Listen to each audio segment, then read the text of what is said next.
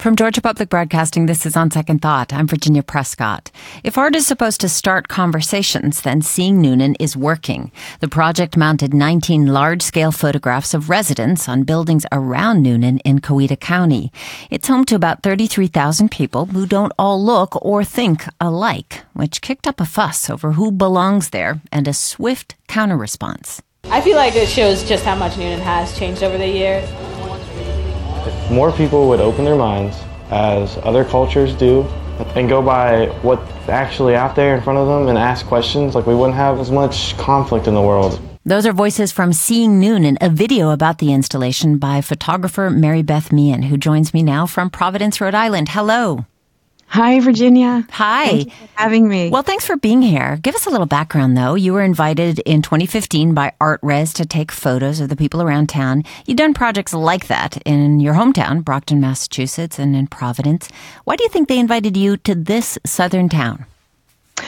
Well, I've been really inspired by the work of a scholar named Sarah Lewis, who talks a lot about the power of the aesthetic encounter. Like if you make work, particularly photography, that's really powerful, a viewer could stand in front of that work and be moved. Their heart could crack open in a way that allows for an idea of a world that might be different than their own, And so I've been playing with large-scale banners in urban environments to sort of jolt people out of their everyday routine. And the people from Newnan, a person from the art residency and a person from the University of West Georgia saw the work and went back. And I received an email saying, we think people are living in their own little bubbles in our town, and they don't really know how to reach out of those bubbles and connect.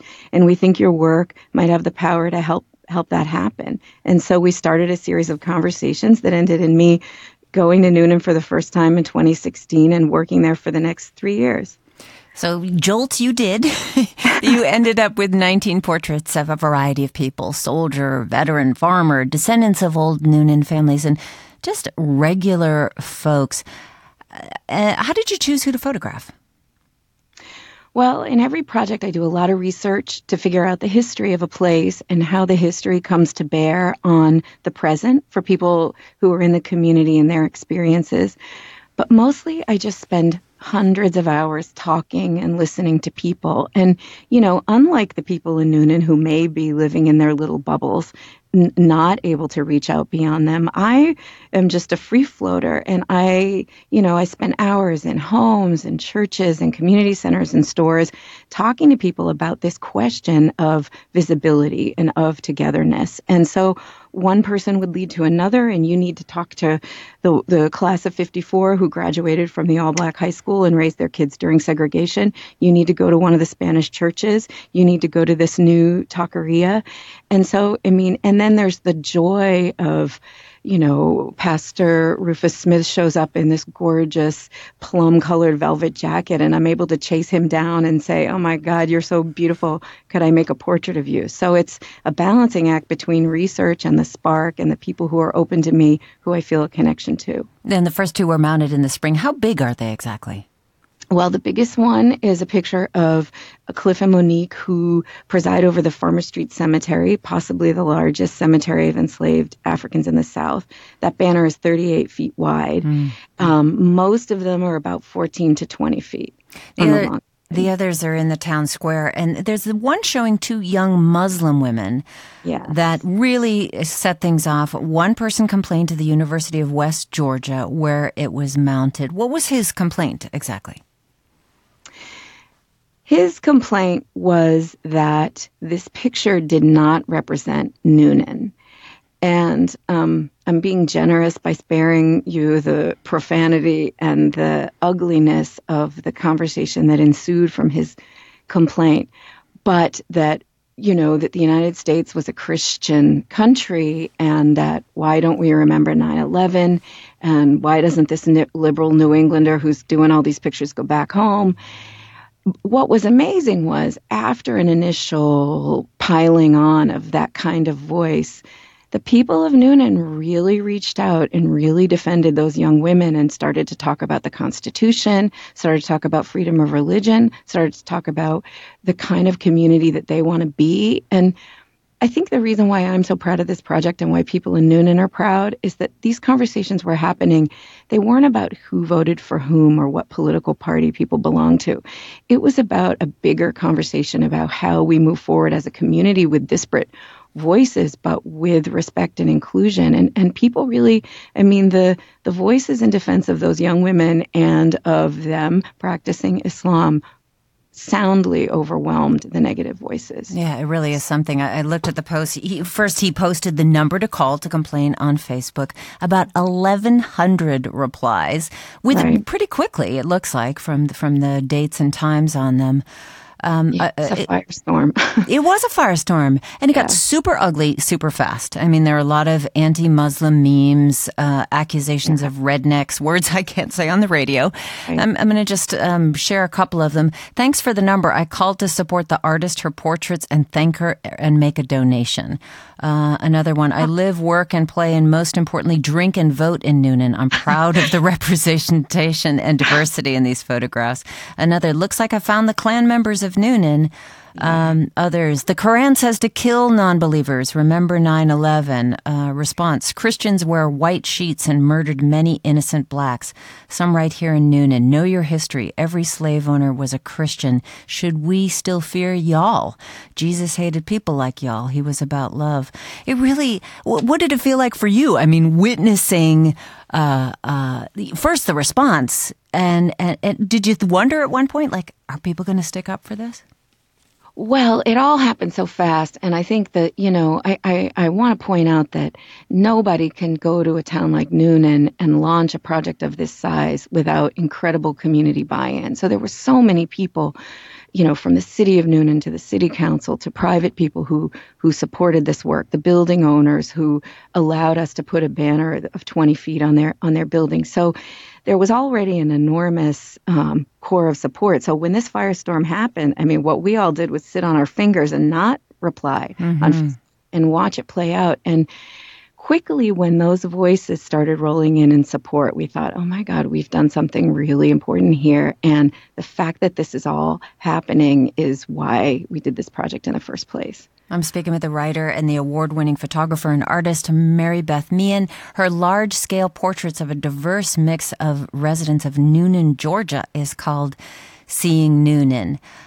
Also, a number of posts that look like this. She need to go back where she come from, which tells you all you might need to know.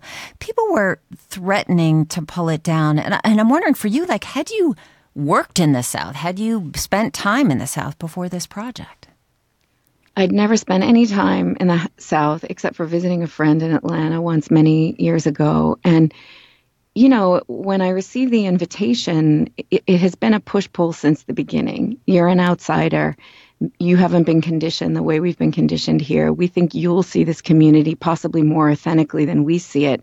At the same time that there was this push to say, are you going to make us all look racist? Or are you coming down here with your northern liberal beliefs to shove us into the categories that you already preconceived? So that push-pull informed the project all the way up to today. How about the two young women? How did they respond to this criticism? Amazingly, when the firestorm happened, I called them, worried about them, and they said, oh, we knew this was going to happen. We spoke about this with our family, and we decided that we wanted to be public. We wanted to represent ourselves and be part of this project and this dialogue. So they knew better than I did what to expect, and they weathered it accordingly. And I think the net result for them, they've had old teachers and old friends reach out to them and support. So I think the net result for them has been positive and has moved things forward in Noonan that little bit. Well, you said when this firestorm happened, but what have been the conversations since then? You said people are talking, reaching out to each other. What do you mean? How are they meeting and what are they talking about? It's been so amazing. At the launch of the project, an official at the University of West Georgia said, he used the word integrated. This is the most integrated group, the largest and most integrated group we've ever had here. And people, for example, two women who I know were listening together, a black woman and a white woman who had never met before, they're listening right now, started a monthly luncheon group to bring Black and white women together to talk about their experiences and to understand how these are the experiences that we had growing up in Newnan that are similar, but because of race and the racial structure that we were born into, these are the experiences that we've had that were different. And we want to talk about that now. We want to understand that now. So this group is meeting monthly. There has been support for the cemetery that I mentioned earlier, thanks to the banner. Right now in September, I'll be there. We're going to be doing some private focus groups in homes because, city officials, educators, pastors, private figures are wanting to launch a series of public forums for people to come together and talk about, why is Newnan's history? Why do we celebrate the old white founders of Newnan, but the Black history of the town is less visible? How do we talk about what, I've heard people call hush-up history? We don't want to talk about slavery. We don't want to talk about Jim Crow. But so many in the community say unless we can have public conversations about that without rancor and blame, unless we can really understand the experiences that we've all had in this community, then we will be stuck in our bubbles, and this project will have been a feel-good thing with no real concrete outcome. So I'm happy that, again, a person like me cannot show up in a town like Newnan and demand that they have public forums. The fact that this is all coming from the community, I'll be there to support that and help facilitate it through the end of next year when the banners come down. Yeah. Actually, in June of next year. June 1st next year. But when you're talking, it makes me think about the question of who belongs. That's such a big question in America today. I mean, look at the manifesto of the El Paso shooter, wanting to stop an invasion. How does an art installation figure into that question? Well, going back to Sarah Lewis, this educator whom I mentioned at the beginning, she talks and writes eloquently about this idea of representational justice. Just because the public-facing history that's celebrated of a town like Newnan is of the old white people, it doesn't mean that all of these other human beings haven't been integral to that place's founding and development. So when you take 19 banners that are 20, 30 feet and include the wealthy son of the mill owner and the mill worker, the daughter of a founder, a granddaughter of an early founder, and a woman who was a domestic, a recent Mexican immigrant, 2 young Muslim women who were born in the county, and putting all of those faces on an equal playing field just visually is sort of radical because these places have not been defined in that kind of egalitarian way with every voice and every participant equally represented. Writer, okay, sorry, I've got to wrap up. Writer and award-winning photographer Mary Beth Meehan, thank you so much. It's really great to talk with you. Thank you so much for having me, Virginia. I hope to see you in Newnan soon. Well, she's a photographer behind Seeing Newnan, an installation of large format portraits now mounted on buildings there. And we've got a link to a video about the project, as well as to her blog with descriptions of all the participants in her process in Newnan. That's all at gpbnews.org. Well, you can always join the conversation. What do you think? On our Facebook group, GPB Radio's On Second Thought. Does it sometimes take somebody from outside of your bubble to change the way you think about the inner bubble? We're also on Twitter at OST Talk. Coming up, actor and comedian Scott Adsit brings his sense of humor and improv skills to Dad's Garage in Atlanta. He stopped by on Second Thought first. That's coming up. First, we're going to hear about toxic masculinity and the price that pays. We're back with On Second Thought from GPB. I'm Virginia Prescott. When Jared Yates Sexton's grandma researched the family tree, she discovered a long line of scofflaws, debtors, drunkards, and out-and-out criminals. The working-class men he grew up with in Linton, Indiana, could never quite get ahead, especially as industrial jobs dried up.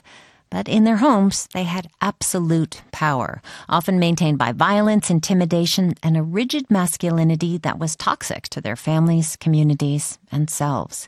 These are the men Sexton writes about in The Man They Wanted Me to Be, a memoir of struggling to fit in that traditional version of maleness, as well as an examination of research on how those traits measurably harm the mental and emotional health of those men and the public. Jared Yates Sexton is Associate Professor of Creative Writing studying at Georgia State University. He's going to be at the Decatur Book Festival on Saturday, August 31st. I spoke to him when the book first came out and began with his definition of white patriarchal masculinity, a term often used in the book. So the white patriarchy is a large umbrella term that covers a lot of ground. Basically, it's the idea that society is sort of organized for the preference of white men. That can be through laws, that can be through customs or traditions, but basically it means that men socially, politically, economically are often on top of a pyramid of women and minority populations. And you saw that when you were growing up in rural, working-class Indiana town. The men helped you form that picture, like your father. What were they showing you about what it meant to be a man? Well, so the men I grew up with, in a lot of ways, they looking back, they were very sad individuals. They weren't able to live their dreams. They weren't able to reach a certain level that they were always striving after. But what they had was their labor, right? They got to basically put themselves into their jobs. They exhausted themselves. They broke their bodies. But at the end of the day, the bargain that they made was they were happy with their labor, and when they came home, they were in charge. And everybody in the home basically took care of their whims, and there were punishments if that didn't happen. And that's how the white patriarchy in that particular instance was enforced. The women were made to take care of the house and take care of the family, and the boys in the family were taught this system of behavior by emotional, physical, verbal abuse. And that is certainly something that you encountered in your life. Your father was, a sad man in his own way, but he and your mom split up fairly early, and you had a series of stepfathers who were just rigid. But you see also in looking at generations and generations of men with this reinforced masculinity, there's a real vulnerability in that for them, too. What did you find? Absolutely, there is. There's a real sadness to it. The thing you think about men is that they're hard and they're invincible and they're strong, and that's what they project. But deep down, and this is the thing that I had to come to terms with, is I always felt uncomfortable with that rigid masculinity. I always thought that I was alone in that. But when I talk to other men, particularly the ones who overcompensate and pretend to be macho or strong or invincible, it turns out when they're honest, they feel the same way. It's impossible to live up to those expectations because that masculine ideal doesn't actually exist. Men are vulnerable, men are real, they have emotions, and the fact that they are taught to suppress them, it hurts them. And that leads to a whole range of terrible behaviors that hurts themselves and everyone around them. Yeah, I'd love to talk about some of the data on that, but I want to get to that point that you said, that they can't get there. It is unattainable on some level, which opens them up to shame because they're not measuring up. And there's this kind of cycle of shame and trying to overcompensate for the shame. How does that play out? Give us some examples of that. It's a terribly tragic thing. So men are basically taught from the time they are very, very small that the only acceptable means of emotional expression is either anger or violence. Right? So they are basically completely walled off from their emotions. They're taught that they're not supposed to cry. They're not supposed to express themselves. They're not supposed to communicate. And so what happens when they feel shame, and this can be economic shame, this can be at work, this can be in the family, this can be socially. Whenever they feel shame, those men who are walled off, they react violently. This is how abuse happens. This is how verbal and physical abuse happens. This is how they end up hurting themselves through self-medication, through using drugs, through using substances, through putting themselves in really dangerous situations. They are trying to overcompensate for what is a natural, emotion. Right. And for you, there's as you say, there is this way of life is long past its expiration date. That's how you put it. The male-centric occupations dried up. Men no longer had that option, that connection to their esteem and their sense of value with their work. But is it over? Is that expiration date over? I mean, if we look at the sort of contemporary politics and recent legislations about women and women reproductive rights, do you think it's over? Well, this crisis that we're currently in is actually this weird political reckoning with what's happening. So we have industry that's gone away, right? We have a lot of these traditionally, quote unquote, masculine jobs that are no longer there. So for instance, my family are laborers. They're factory workers. They're miners. They're people who have always been taught to do industry. Those jobs are gone. And quite frankly, they never enjoyed them in the first place. They broke their bodies, right? But what happens is they are now being bolstered by political movements, and we're definitely seeing this with the rise of Donald Trump, who tells him he's going to bring back their factories. They're going to bring back the coal mines.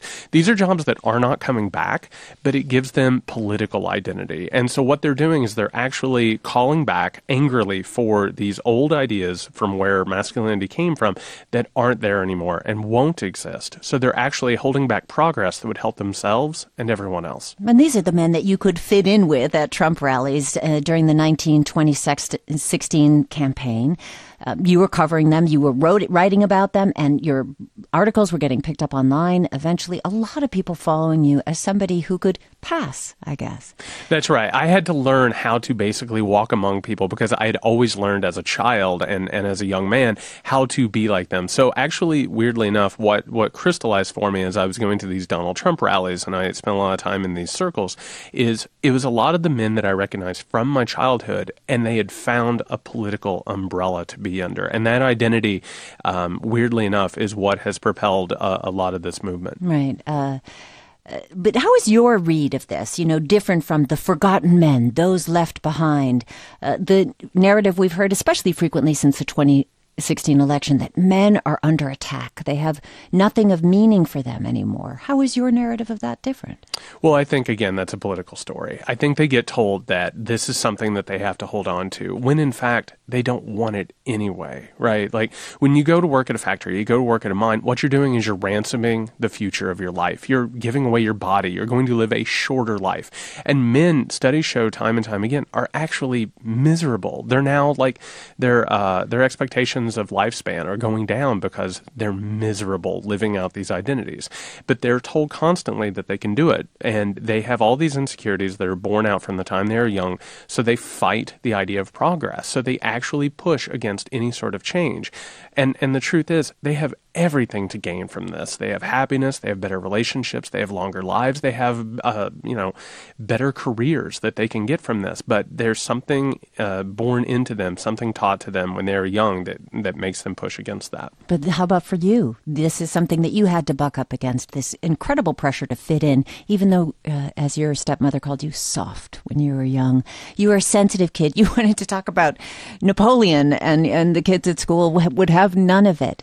So how do you get out? You went away to university, first in your family to do that. How do people get out of that kind of entrapment? It's a really large problem, but the first step of all of it is communication. What I found, and going back to my father, I found that talking to my father, who was the type of person who would have supported this movement, I started talking to him about his experiences and what he had gone through. And what he ended up telling me, this person who had terrorized me and abused me because he thought I was soft, it turned out when he was a kid, he was soft too, and he had been abused by his own father and basically had been beaten into him that he had to be strong and he had to be like a real man. So he was always overcompensating. He was always playing a role. So the first step is looking at this, and this goes back to these traditions and customs. We have to look at them and realize that they're artificial. And the moment that we start actually considering what masculinity is instead of just accepting it blindly, we start to realize it's full of contradictions. And men know deep down that this isn't real. They know that they're playing a character. And so the moment that they can have some communication or an expression, they start to realize what a fraud this thing is. Jared Yates Sexton teaches creative writing at Georgia Southern University. He's author of The Man They Wanted Me to Be and will be at the Decatur Book Festival on August 31st. Yeah, that's one of the things late in his life, as his health was in decline. Your father says to me, you start to spend more time with him. Initially, there's a lot of tension. He's clinging to a lot of his old values. But at one point, he says to me, do you ever feel like you're wearing a disguise?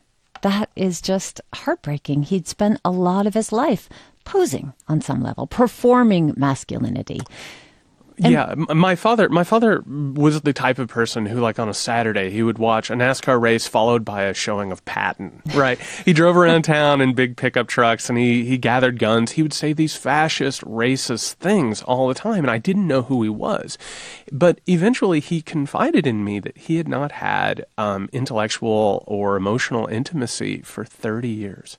And he had felt so alone in it and so afraid in it that he had always just performed these things. He had always just been around other men being racist and fascist. Eventually he traded in his truck for a Prius and he became incredibly open and liberal and caring and emotional. But that's the whole point of it is I think that once men start to realize that this is not just a role they've been playing, but it's actually a prison that they have put themselves in, I think that the alternative looks really good. Well, but he disguised his illness too, and that is another thing in the research that you quote in the book about how men do not take care of themselves, especially admitting that kind of bodily vulnerability would be too much. So my dad died at the really young age of 59 from rampant diabetes, which is a disease that you should be able to take care of, that should be able to be handled. But he didn't go to the doctor for 3 decades. And right here's where we find the contradiction of masculinity. Men are supposed to be strong and brave and unflinching. They're terrified of going to the doctor. Right? Because the doctor can tell them something that makes them vulnerable. And so what they do is they don't go to the doctor and they have all of these chronic conditions, heart conditions, diabetes, obesity, all these things that they can go get taken care of. But they're so afraid to walk in that door.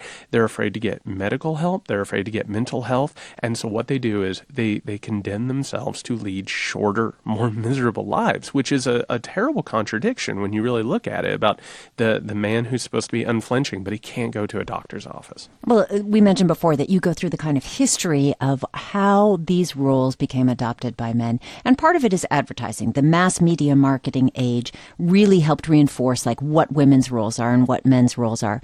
But now we are seeing much more in advertising the caring dad, the one who's changing the diapers or taking care of the kids. Do you think that there is a gap between how that traditional idea is being projected on television in mass media and how people really feel it in their lives? I think the two are definitely linked. Going back to the mass media age, you have things like Freudian attempts, right, to make men and women feel like they're not adhering to their roles. So they have to buy products, right? A man has to buy a truck. He has to buy a lawnmower. I just saw the other day the weirdest thing. They now have male foundation, but they call it war paint. And so what happens is that men learn that they have to pay a monetary price in order to be a man. But we are seeing a difference now. Like you said, we're seeing like the caring father, right? We're seeing the man who will take care of his kids or will help out around the kitchen. Those things change things over time. But the problem is that a lot of the men who need to realize that, they see that as an attack. Right? They turn on the TV, and every time they turn the channel, they see an attack on themselves because they are so grounded in this old idea and this traditional idea of masculinity that anything that says different is an attack on them. Well, I think many of us have people in our lives, men who are bound by this traditional ideal. My own father, he's now deceased, but he couldn't talk about his war experience, like so many men that you mentioned in the book, very shut down about that. We see that in our communities, in our workplaces. So in situations where we see this, how do you confront it? How do you have that conversation in a way that doesn't put someone's back up against the wall? Well, and so much of that performance is all about not having your back against the wall, right? In my family, the way that it's expressed is, insecure men cleaning their guns at the table, right? Or talking about their exploits. And what happens when they leave the room is the people who are left in the room are like, I feel so bad for him. This is a really sad situation. I wish that he would feel better. And they know it's about insecurity. The problem is we have to take that conversation from something that we say when they leave the room to something that we say when they're in the room. And we have to start talking to people and not just accepting that this is the way it has to be, which is a terrible term that we've been saying for so long that just perpetuates this behavior. We have to tell men who are insecure and overcompensating that it's okay, that they are loved. Even if they fall short of the masculine ideal, we still love them, we still value them, and there's value beyond that performance. Well, there's so much that you reveal personally about your road to get here, Jared, that I encourage readers to pick up. because it's a dramatic and winding road and very profound. But do you ever find yourself, defaulting to those old positions that you so long strove to inhabit, this maleness? Oh, absolutely. I had a really hard time with it. I hated the idea of masculinity. I wanted to get away from it. But I found later on in life that when I would have some sort of setback or some sort of insecurity, I would find myself performing the idea again. And the problem is that once you're around that, you're around those old patriarchal ideas, it infects you and it's with you for the rest of your life. So I basically have to take stock every single day and try and understand why I'm doing the things I am and why I behave the way that I do. And you have to be aware of that in order to move past it. All right. We just got 30 seconds, but, Gillette campaign right before the Super Bowl, creating this idea of reinforcing the idea of men as sensitive to the Me Too movement. A lot of clapback against that. What did you see? Well, I think on one hand it's good because, again, mass media has a way of affecting these things. But we also need to keep an open eye towards what corporations are doing because in so many ways we're seeing these progressive movements that are being monetized. So we have to realize that, yes, it's good that we're moving in that direction and we're having that conversation, but we also need to realize who we are and why. Jared Yates Sexton. He teaches creative writing at Georgia Southern University. He's contributing writer at Salon and author of The Man They Wanted Me to Be. He'll be talking about that at the Decatur Book Festival on Saturday, August 31st. Stay with us. Actor and comedian Scott Adsit is performing at Dad's Garage tonight and tomorrow, but we speak with him first. I'm Virginia Prescott. That's when On Second Thought continues. We're back with On Second Thought from GPB. I'm Virginia Prescott. He has been on everything from Friends to The Office to The Goldbergs to American Dad. But you may know him best as Pete Hornberger from the show 30 Rock. We all need a release. I know, because Kenneth has taken mine away from me, and I'm worried about what I'm going to do to replace it. While you were talking, I put a thumbtack in my neck. Makes me feel something. Or maybe as the voice of Baymax from Big Hero 6. Ow. On a scale of 1... Ow. On a scale... On a scale... Ow. On a scale of 1 to 10, on a scale of 1 to 10, how would you rate your pain? 0. It is all right to cry. No. Crying is a natural response to pain. I'm not crying. Comedian and actor Scott Adsit is on a 2-night 4-show run at Dad's Garage beginning tonight. But first joins me in the studio. Hello.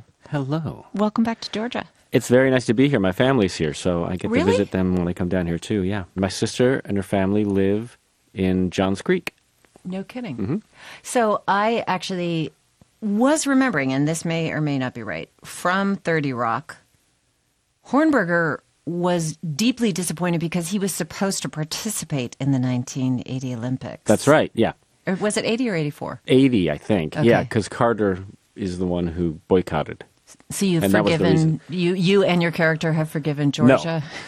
No. Hornberger, he is liberal to be sure, but he doesn't like Carter for that reason because he had archery glory in his future. Yeah, so that was It also was another strange- thwarted thing about Hornberger, I Yeah, guess. well, that's his life, isn't it? We'd be disappointed if he wasn't thwarted.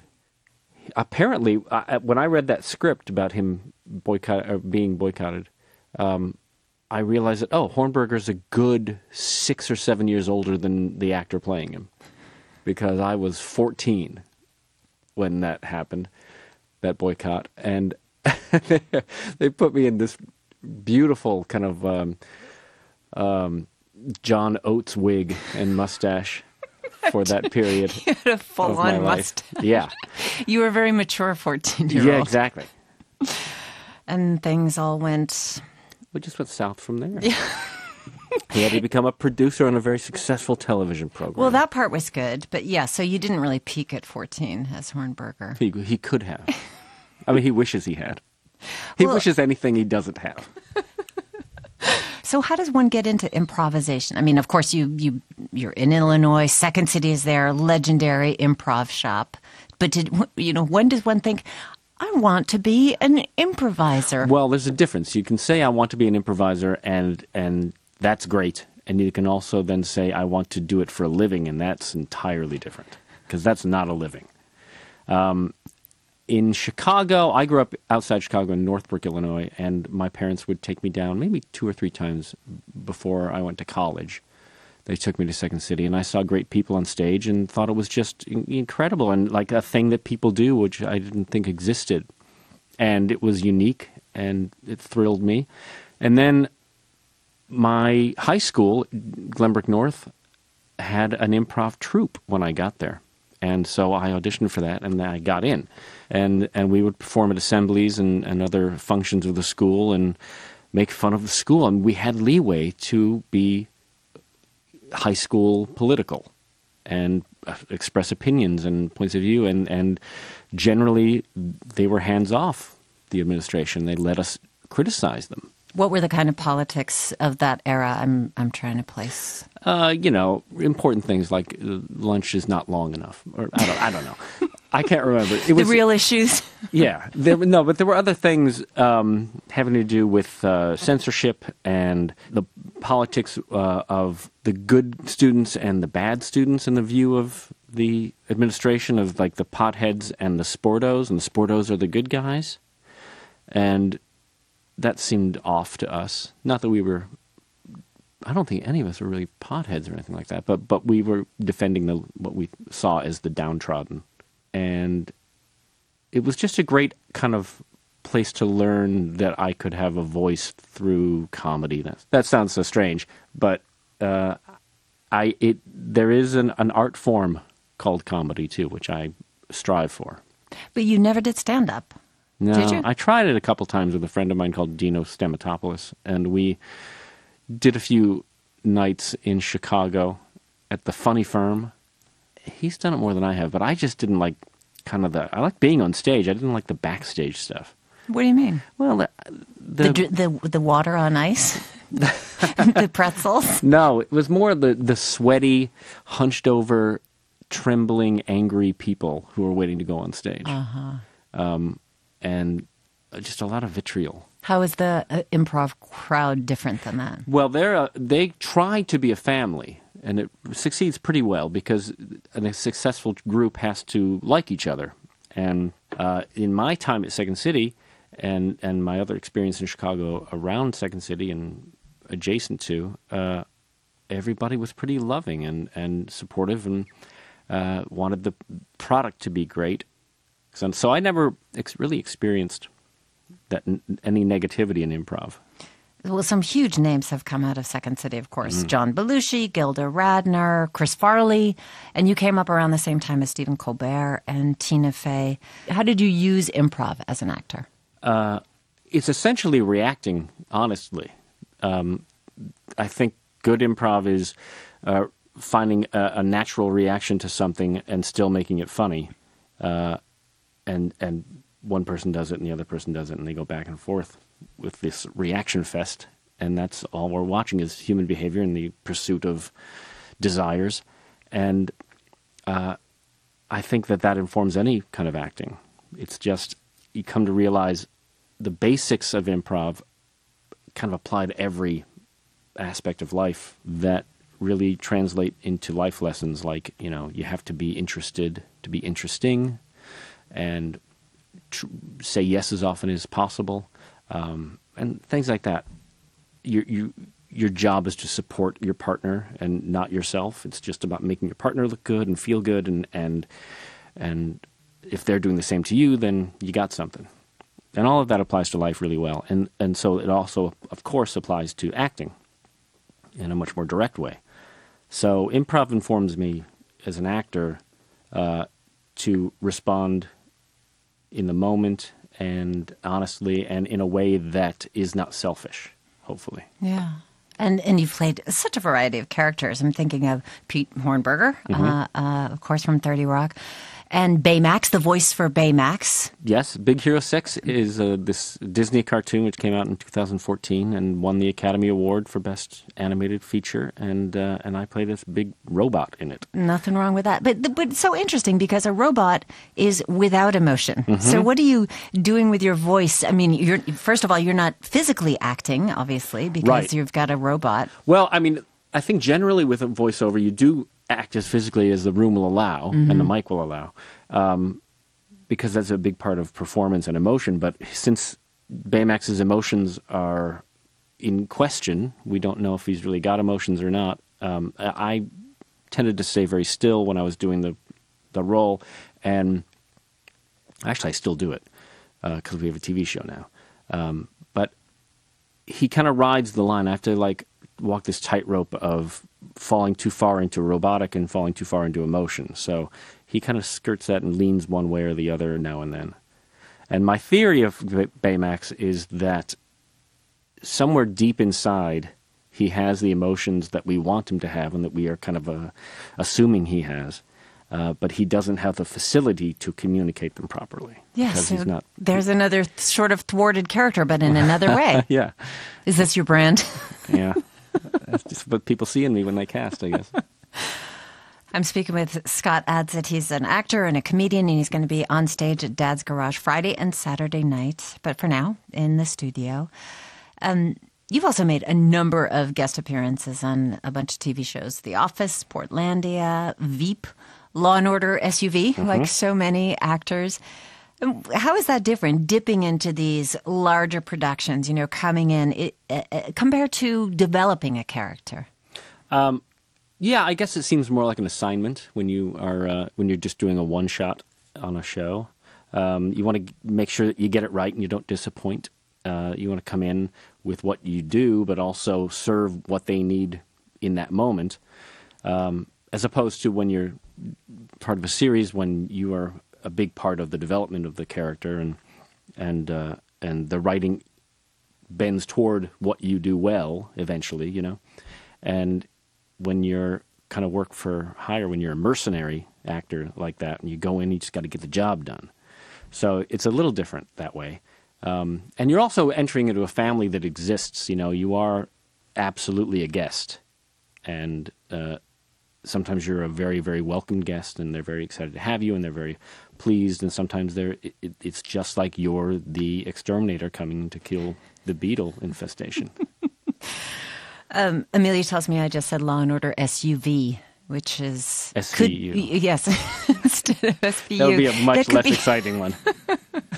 Well, okay, so you have played a couple of roles that have cheesy in the title. Really? Cheesy salesman and cheesy announcer. Okay. So do you audition for these, or do they think, like, we need a cheesy guy, let's call Adsit? Cheesies are offer only. There's a movie called A Case of You, where I played a cheesy, I think the host of a retirement party dance with Justin Long. That was exciting for me because one of the actors who was playing one of the retired people played Luis on Sesame Street. Yeah. Yes. Yeah. Seeing if you were. I lit up. You were listening to me. You were being respectful. But you were looking down at your research, and I said Luis from Sesame Street. And there was a pause, and then a click, and you looked up, and your jaw dropped, and that's the way I felt. I imagine that's how anyone who meets him feels. I've met several Sesame Street people, and they've sometimes come to see me perform and stuff, and that is like a jaw drop. It's amazing. Yeah. I actually was looking because I now see that A Case of You were a cheesy announcer, and it was in Mr. Woodcock. You were a cheesy salesman. That's right. I'm trying to multitask here. I guess that's something you can't do when you're doing improvisation. You must have to be completely singular of focus. Yeah, pretty much. You have to be locked into your partner, pretty much. And that's what a successful scene for me is when I am playing just to my partner and aware of the audience and what they need, but mostly just trying to make her look good, That's okay. For me, I'm just going to admit that I guess a lesson that I learned a long time ago is that it's not about making yourself look smart. It is about making the person who's with you feel comfortable enough to speak. Well, you're doing a great job. I feel very comfortable, and you look kind of dumb right now. Okay, well, you've found me out. This whole charade is over. But improvisation terrifies me because I feel as if I would be thinking only of myself. So it's very interesting for you to say that it's about the other person. That's how you find success. That's when everything kind of clicks for you as an improviser, is when you realize it's not about being clever. It's not about you. And it's a very hard lesson because you think, yeah, that's all very touchy-feely, and I get it, but I want to be successful, so I know I have to be funny. Yeah, it's good to be funny, but generally funny comes from honesty and being connected and the relationship rather than look how clever I can be with or without my partner. I think with so many creative people, there is a temptation to rely on the things that they know. You know, like bag of tricks. Bag of tricks. So how do you keep yourself out of your bag of tricks? I never really cataloged a bag of tricks as far as I can remember. I do know people who have large bags of tricks and they rely on them and they're very good tricks. But it never really interested me to just repeat. I have bad habits I might fall into or relationships cues that I will revisit, but not generally in a way that is like I can always do 3A. So I feel like bag of tricks just is a cul-de-sac. And some people rely on it, and some people are really good with their tricks. So I'm not going to knock it. I'm just going to say I don't enjoy it doing it myself. Is there something that you would like to play? Something you haven't done yet? Yeah.